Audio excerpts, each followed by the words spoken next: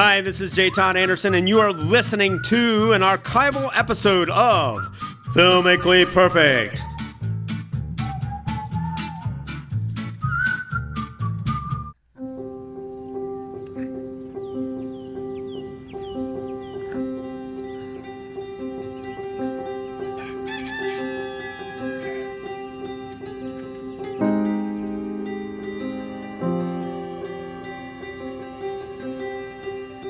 Something about that opening just seems like it's all full of hope and potential, which is exactly what Filmically Perfect is. A lot of hope and potential going into this show every day, and another of the episodes of the ongoing series of what we call Perfect Movies.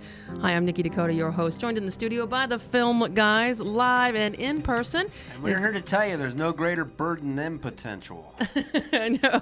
That's what they say to us all the time. And certainly, you are nothing but that. J. Todd Anderson, storyboard artist to the Coen brothers for 20 years and counting, and also our buddy and one of the Film Guys. J. Todd, welcome. Thank you very much. You're very welcome. And live in the studio as well, and just in through a storm, high water, and all manner of things that would try to prevent him from arriving here. But indeed, he is live in the studio. He is our man at the Library of Congress, the Nitrate Film Archivist, and our pal, George Williman. George, welcome. And that music just makes me want to go out and pee on a lemon tree. This music is from which movie, gentlemen? Which movie are we coming together to commune in today? A little sort of overlooked gem from a couple years ago called The World's Fastest Indian. Absolute masterpiece. Starring Sir Anthony Hopkins. in a lovely role. He really is just completely charming and engaging in this movie. I'm telling you, this is just one of the best movies. In fact, I think it's our latest offering on our list. I think it is. I think it's our most recent film. Yeah. You say 2005 on this one. 2005, yes. Yeah. And it is... Not a lot of racket made about it, and I don't understand that because it is so deftly made. It's so well done, and it's just... Everything about it is just great. Until you brought it to my attention, I didn't even know this film exists, which is surprising given that it's Anthony Hopkins. I mean, you would think that that would have made more of a blur. But before we go any further, let's remind ourselves that it is through very stringent and strict processes and tests that these films must pass. And in fact, there are very stringent and tried and true rules. And gentlemen, those rules are... Hey, a perfect movie creates the world it exists in. And it wholly sustains that world. And regardless of changes in society, it retains its meaning and entertainment value. And a perfect movie is never placed in any preferential or numerical order. Each film is perfect by its own scale. Certainly in that is this one. And if you could, George Williman, give us a little synopsis of the action in this gorgeous and lovely film. Well, this wonderful little movie is actually based on a real person, a true story, about a New Zealander named Bert Munro, who had purchased, brand new actually, a 1920 Indian Scout motorcycle and proceeded for a good portion of his later life to try and make it go faster and faster.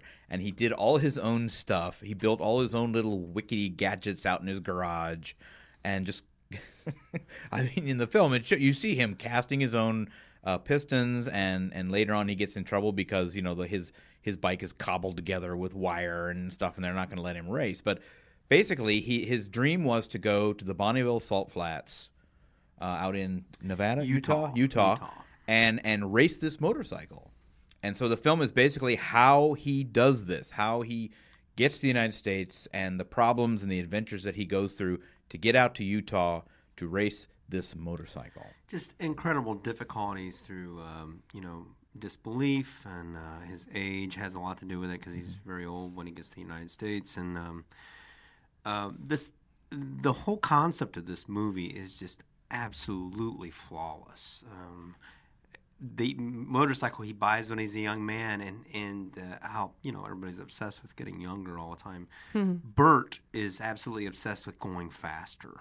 Regardless of the tools that he has, he will add to this bike and add to this bike, this Indian, and he just dreams of the endless horizon of the Bonneville Salt Flats where they have speed weeks. And back in the roaring 1960s, when they were challenging every day the speed record, the land speed record, this is where Bert found Mecca. And this movie will constantly say things like offerings to the god of speed. This is their mantra to this. Right.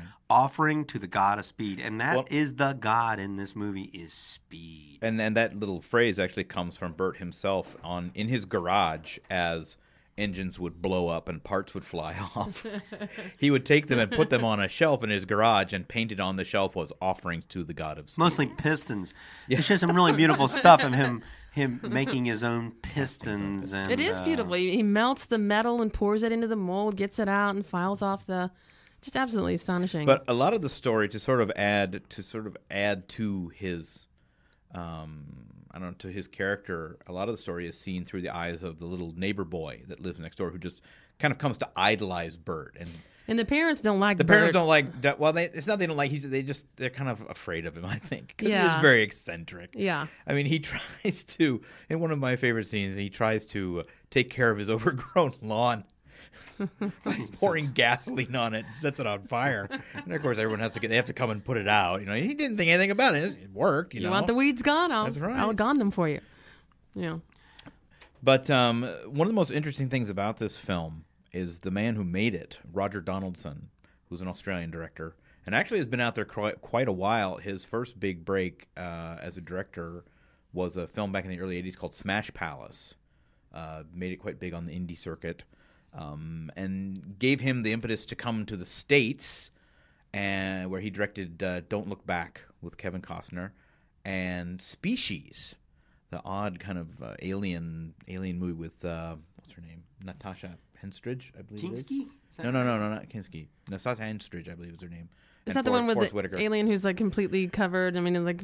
Well, she strange. looks like a beautiful woman, but when basically her whole thing is she has sex with men and kills them, and that's how she mates. So same director. Same director. Huh. Yeah. This is such a tender film. But this becomes kind of a circular thing for Roger Donaldson, because one of his very first films, because he actually knew Burt Munro, one of his first films was a documentary called Offerings to the God of Speed, which is a documentary about Burt Munro. And it's usually on the disc, and we would highly encourage you not to look at that one first. Watch What do you this mean, like the movie. behind-the-scenes ones? Well, you see the real documentary. guy, Yeah. and then your comparison is already set for who he is, and it kind of it takes down the performance by Anthony Hopkins, who really levels you of what he's doing in this picture. It's just watch the movie first, and then go back and see what Roger Donaldson had done with the real character. Right, because one of the things I think about that's neat about Anthony Hopkins is that when he does an historical character, he doesn't really try to look like that character or even imitate their voice, but he captures their being nonetheless. Captures I their can- likeness pretty darn good. I can think of Oliver Stone's Nixon film, which I originally didn't want to see because it's Oliver Stone's gonna be this bag job on Nixon, but actually it's a really great portrait of Richard Nixon, and you're like, Anthony Hopkins playing Richard Nixon? I mean, Dan Hedaya played Richard Nixon in the movie Dick, and he's perfect. But he's sort of the comic image of Richard Nixon as we all sort of perceive him. And Hopkins, though he doesn't look anything like Richard Nixon, by the end of the movie, he is. He's got the characteristics. He's got the voice. In this the movie- way, not the voice in actuality, but just how Nixon spoke. And after a while, it's like he's And in Nixon. this movie, he captures this man's spirit Mm-hmm. and his will to go faster, and his will to do an improbable and an impossible thing at this time was to race this 1920s vintage Indian motorcycle to the brink of a speed record, which he does. And this is an actual fact. And he still kept setting records until he was I think at least 75 Yeah, he years made old. 9 trips eventually to the Bonneville Salt Flats, and to this day, at least according to the film, when the film was made, his record for a modified 1,000cc motorcycle is still unbroken, and this is 30-some years, almost 40 years later.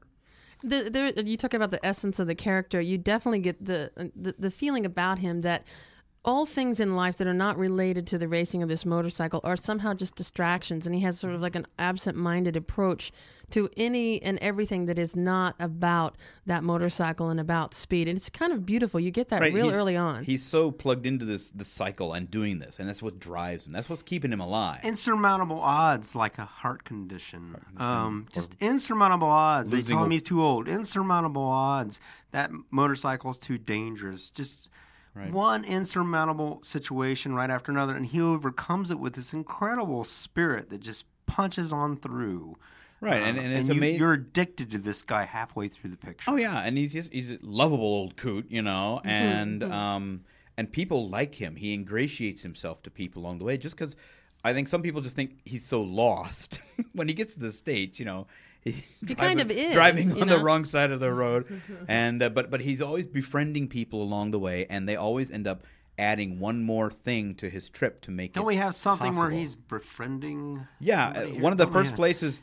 Nikki, could you reach that projector over here? And, yeah, let me see if I can get to it. Yeah. Get her beside, that's beside your bowling trophy. There we go. Yeah, there we go. Let's hear this little piece.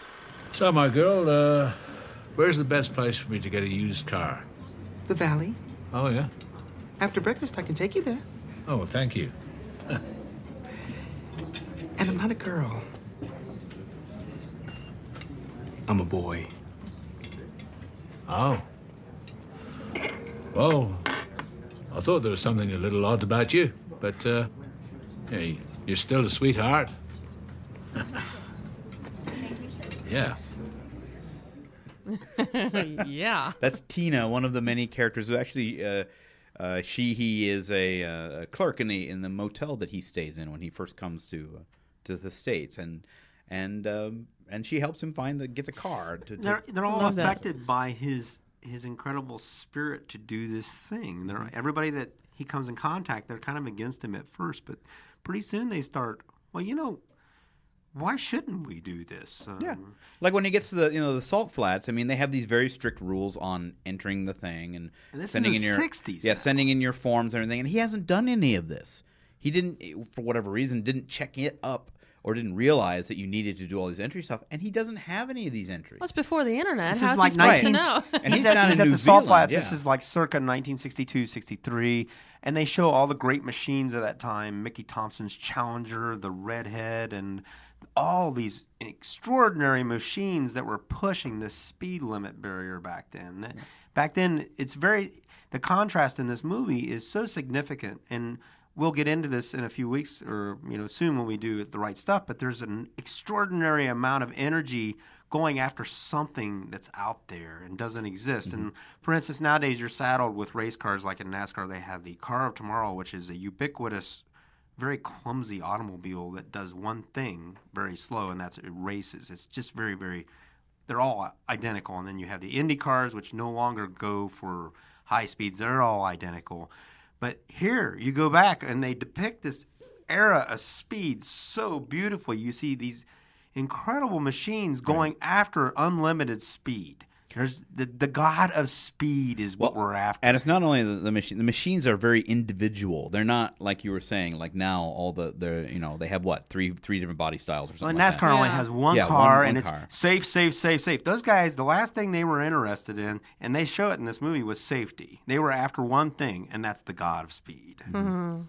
Yeah, because even when the big race comes or his big trial comes, and it's just amazingly filmed, and it's very, very, very nicely done, almost visceral at times. So, we're talking about World's Fastest Indy in the 2005 film starring Anthony Hopkins, and basically kind of a little bit of a creative license with an actual story. Definitely not a documentary, but a beautiful sort of and they watercolor do a lot of this. As with most film biographies, they do a lot of character combining and time compression because I'm sure this is elements from different parts of his time trials. They couldn't do the whole thing. Yeah, so they kind this of is take the best elements out of his story. 10 to 15 years, maybe. Yeah, right? it was a long time for him to get this accomplished. And they see his bike is just kind of put together with baling wire and twine, and it's not safe, it's not safe. But then they realize when he goes out there that he really does know what he's doing, and regardless of what their perception of what his deal is. This guy was on the other side of the world dreaming about coming to the speed mecca known as Bonneville. The world's the fastest place on the face of the earth. Because it's so flat. If people don't know, salt flats. Salt it's a flats. long salt flat, and it's like how many miles long? I think it's a 2-mile run or something. Then they have to return for their record. And the most amazing feats when they step out of there, they treat it with like the respect of Huffman Prairie here in Dayton, Ohio. They'll say, and this is where Sir Malcolm Campbell and his Bluebird and this was yet before Art Arfons and the Turbine Monsters that they brought out there, those jet engine cars that went 600 miles an hour. And here he was with this rickety The whole 1925. I mean, it's like a fairy tale, but it's true. It's not too far. Like George said, the facts are a little stretched because they got to get this into a movie. Because he set his records. You want to be really exact about that. I'm sure you can look it up and you can watch the documentary. But they do that so they could tell a little cleaner story here. And it's not like Patton, where a lot of that stuff wasn't even true in Patton, but it brought a huge awareness to the character. A lot of this stuff is pretty close to the truth on this, and it's absolutely inspiring when you see it. Let's talk a little bit about the shooting of this movie and the technique, because it's just lovely. You thought the cinematography was good? I liked it. It was. It has sparkle, doesn't it? Yeah. I mean, it just has a brilliance that reserved for movies like The Right Stuff, Wizard of Oz. Don't you think, George? I mean, Oh, yeah. it just sparkles, Well, and the other thing about it, I totally lost my train of thought. Excuse me. We're talking about the cinematography and how lovely, how well it's able to portray these. Hold on. Get that vacuum cleaner. We're going to find his train of thought. Find the vacuum cleaner. Wait. George, have you got your train of thought? Oh, Yes. okay. It's a good thing It's we got back that on- vacuum cleaner. It's back on the rails. Sometimes you need props. That Kirby Right, sweeper boy just comes in handy when George loses his train of thought. That extra sucker attachment just helps. But I was thinking about not so much of the photography in itself, but I guess you call it production design, because since this takes place in the 60s, this has always been my big thing about period films. We don't think of a film in the 60s being a period film, but Right. it definitely is, because It is a that period era is film, gone. And those are so hard to make because you have so many people on this earth who very well remember what the 60s looked like. So if you're not true to that, they're going to go, oh, that doesn't work. That's not right. That's not right. And in this film, I think they did a pretty darn Well, I'll tell good you, job. if you look at the old pictures in Hot Rod magazine from the 60s when they were assaulting these speed records all through the 60s, which were very dramatic events, they look like that color photography from the 60s. Mm-hmm. I don't know what it was, but Kodachrome or something, but if you look at those old photographs of these incredibly creative speed machines that they were bringing out there with every kind of engine imaginable and the motorcycles, it just has that relevance and that color and that feel and everything. And I'm with George. This thing looks And I think like the also you real can thing. see that the sort of the Burt Munro feeling kind of extends into this movie even farther, in that I believe they actually got some of the actual high-speed motorcycles, didn't they, for some of those salt-flat Looks scenes? like it. Yeah, well, the machines they're rolling out there, those are the real machines. Yeah, they really that are. I mean, so stored. they able, they It's got the real sound, too. so Donaldson actually and his crew were able to go out and get these people, these machines, of course, are probably all in museums now or in private collections, and allow them to bring them back out to the salt and they flats. ran them. Yeah, and run them and show them off, So that's that's And how, when like I you're- said, when- Burt just continues to reach out to When people. when he's from on the that years. motorcycle attacking that speed record, you're with him. Now the way he's that's passed shot. on surely by now, the actual character. Yes. Yeah. Yeah, probably quite some time ago. So did he see this movie? No. No. Oh, He saw what the a documentary shame. was He you saw know, the that was like documentary, one of Roger Donaldson's first cinematic efforts, Aw. and it's like full circle 20 or 30 years later in 1979 when he originally did that. He did.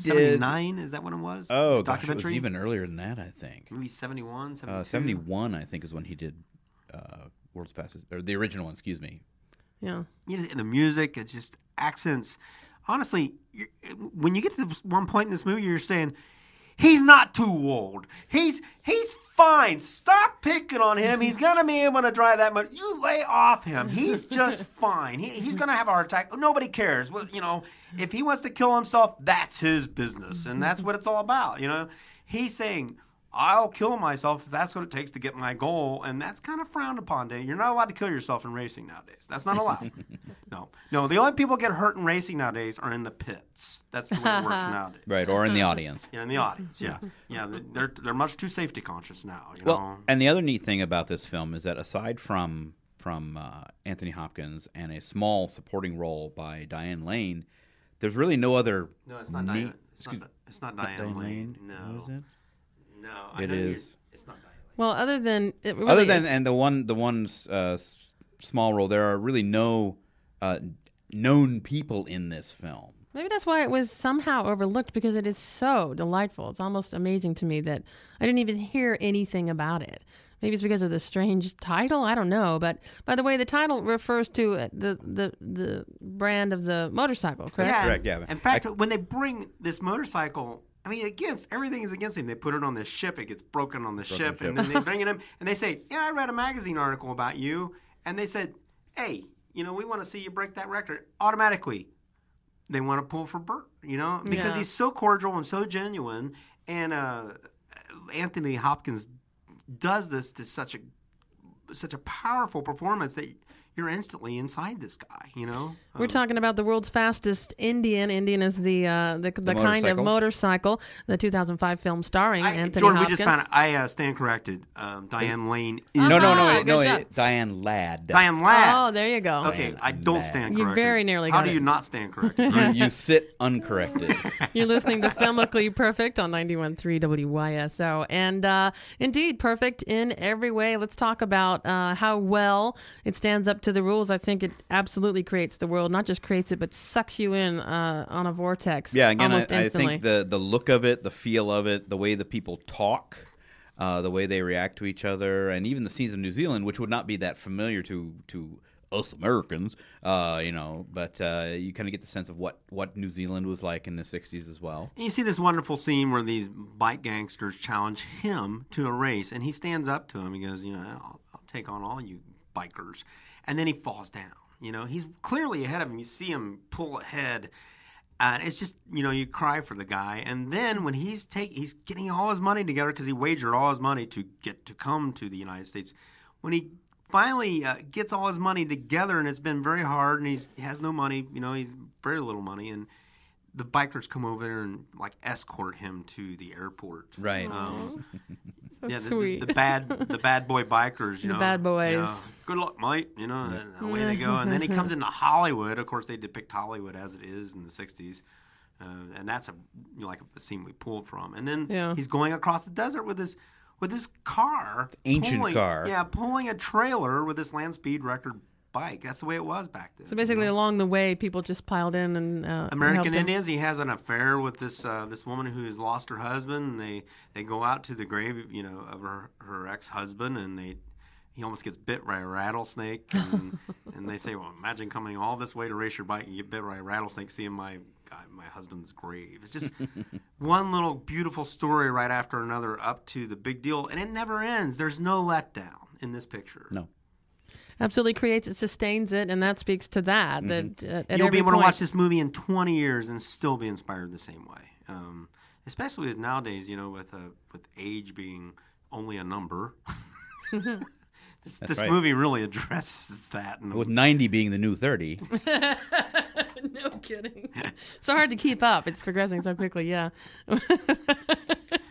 Definitely They're sustains going to sell it. slide rulers with that on there so you can figure it out. Barometric pressure today. Okay, I'm 35. So this is a nice sort of rallying movie, a rallying point for people that sort of discount, dismiss out of hand people as they age. There's certainly a vitality and a relevance that can be maintained, And I think to the end. as we were saying, as you were getting to rule number 3, it's a film that will last for a long time, and I think will probably just grow in people's hearts now that it's out and available, and hopefully something that our little show here might get people out to go out and see it. Please, Has that go out just- and rent it, buy it, Is get that it off just- Netflix. 'Cause yeah. I almost can guarantee, unless you're a real crab, you'll enjoy this movie. It's a long one. It's a Now, long movie. They still run at Bonneville to this day. It's not like Indianapolis and NASCAR where they have put the lid on everything. They still run speed records out there. And I'm sure that guy has inspired many, many people, even before this movie, to go out and run their motorcycles at the Bonneville Salt Flats. The magic of that place is captured in this movie as a world unto its own, offering to the gods of speed. So as far as Rule 3 and retaining its entertainment value, I think that's true. And I think this could be, if you had the time to invest, one of those movies that you could watch over and over and over and never tire because of the richness of what's going on. There's several layers in almost every scene. And it's very honest. I mean, it's a very honest movie. The characters are very realistic. Honest Indian movie. And it's and they're like the odd characters, like the transvestite at the motel is not. she's Well, not she's made not a fun cliche. of. She's not. No, she's It's very, and it's very obvious, and it's also very obvious and kind of charming that not only does you think maybe Bert doesn't realize that she's a he, but once he finds out, it doesn't make any difference. He says, "You're still a sweetheart." It's Some of really the great. outtakes in the movie are pretty hilarious too, where he's lecturing her for not changing his sex. They put them all in the movie, and I'm sure if the movie was too long. Yeah. It would have slowed the picture down. Some of the things, but they're interesting to watch. I wonder how long it took to film this. Don't let it movie. get in front of the movie when you're watching it. Yeah. Honestly, just that movie is balanced and it's perfect. It's We've been talking about The World's Fastest Indian, the 2005 film starring Anthony Hopkins. And also just note that the film guys are suggesting that you don't watch the documentary first, that it's certainly worth watching, but see the movie if you can first and see this. we dare you not to be affected by this movie. Just dare We you. double dog dare you. That's right. So Man, and you put your tongue on that flagpole, you can take it off. I'd like to know how Double you... dog dare you to put your tongue. Isn't that how that worked in that movie? Yeah. Exactly, yeah. I'd like to know, just out of my own curiosity, how you guys heard about it. It's because you just are so vigilant and watch and listen and you know about movies coming out. Is that how? Or did you just happen onto it? It's funny. I heard about it when it came out, but it never came around to where I was. It never was available to me. And then JT calls me a couple months ago and says, "Oh, I've seen this movie, World's Greatest Indian, la la la la," and Flish was going out to Target. I said, "Get me a copy of this when you pick up the the eggs and the donuts." And, Yeah. and amazingly, the Culpeper Target actually had a copy of this. So But it's you know, in- just now out on It's- video some it's 3 been out years about a later. Played year, a lot of probably. repertoire theaters. Yeah. But what I did is I constantly heard about it. It was constantly word of mouth. I'd be out there in Hollywood working. They'd say, "Man, this is really a cool movie." And then I'd see it in repertoire theater. And then I was reading in an automotive magazine. They were talking about Mickey Thompson's Challengers from that era, which he was, the land speed record cars. And they had a whole sidebar on the World's Fastest Indian showing, because that car is in the movie, the Challenger 1 or Challenger 2. And it says, but don't take our word for it. Go see the movie. And by that time, I thought, how can everybody be saying this much about this movie, and I never heard about it in any awards or anything? And just as you suspicion in those points, there's a good movie out there you got to find, Indeed, it is a perfect movie. We've been talking about The World's Fastest Indian on Filmically Perfect on 91.3 WYSO. Gentlemen, are we going to give a little tip of the hand to next week's show? No. Just No, tune in. no, no. We're on the air every Friday at 12:30 on 91.3 WYSO. You can get us at npr.org. We're on iTunes, or you can just go right straight to perfectmovie.net. If you'd like to write to the film guys, and I hope you will, it's filmguys@perfectmovie.net. J. Todd Anderson, thank you. Oh, thank you very much. George Williman, see you next time. Bye-bye.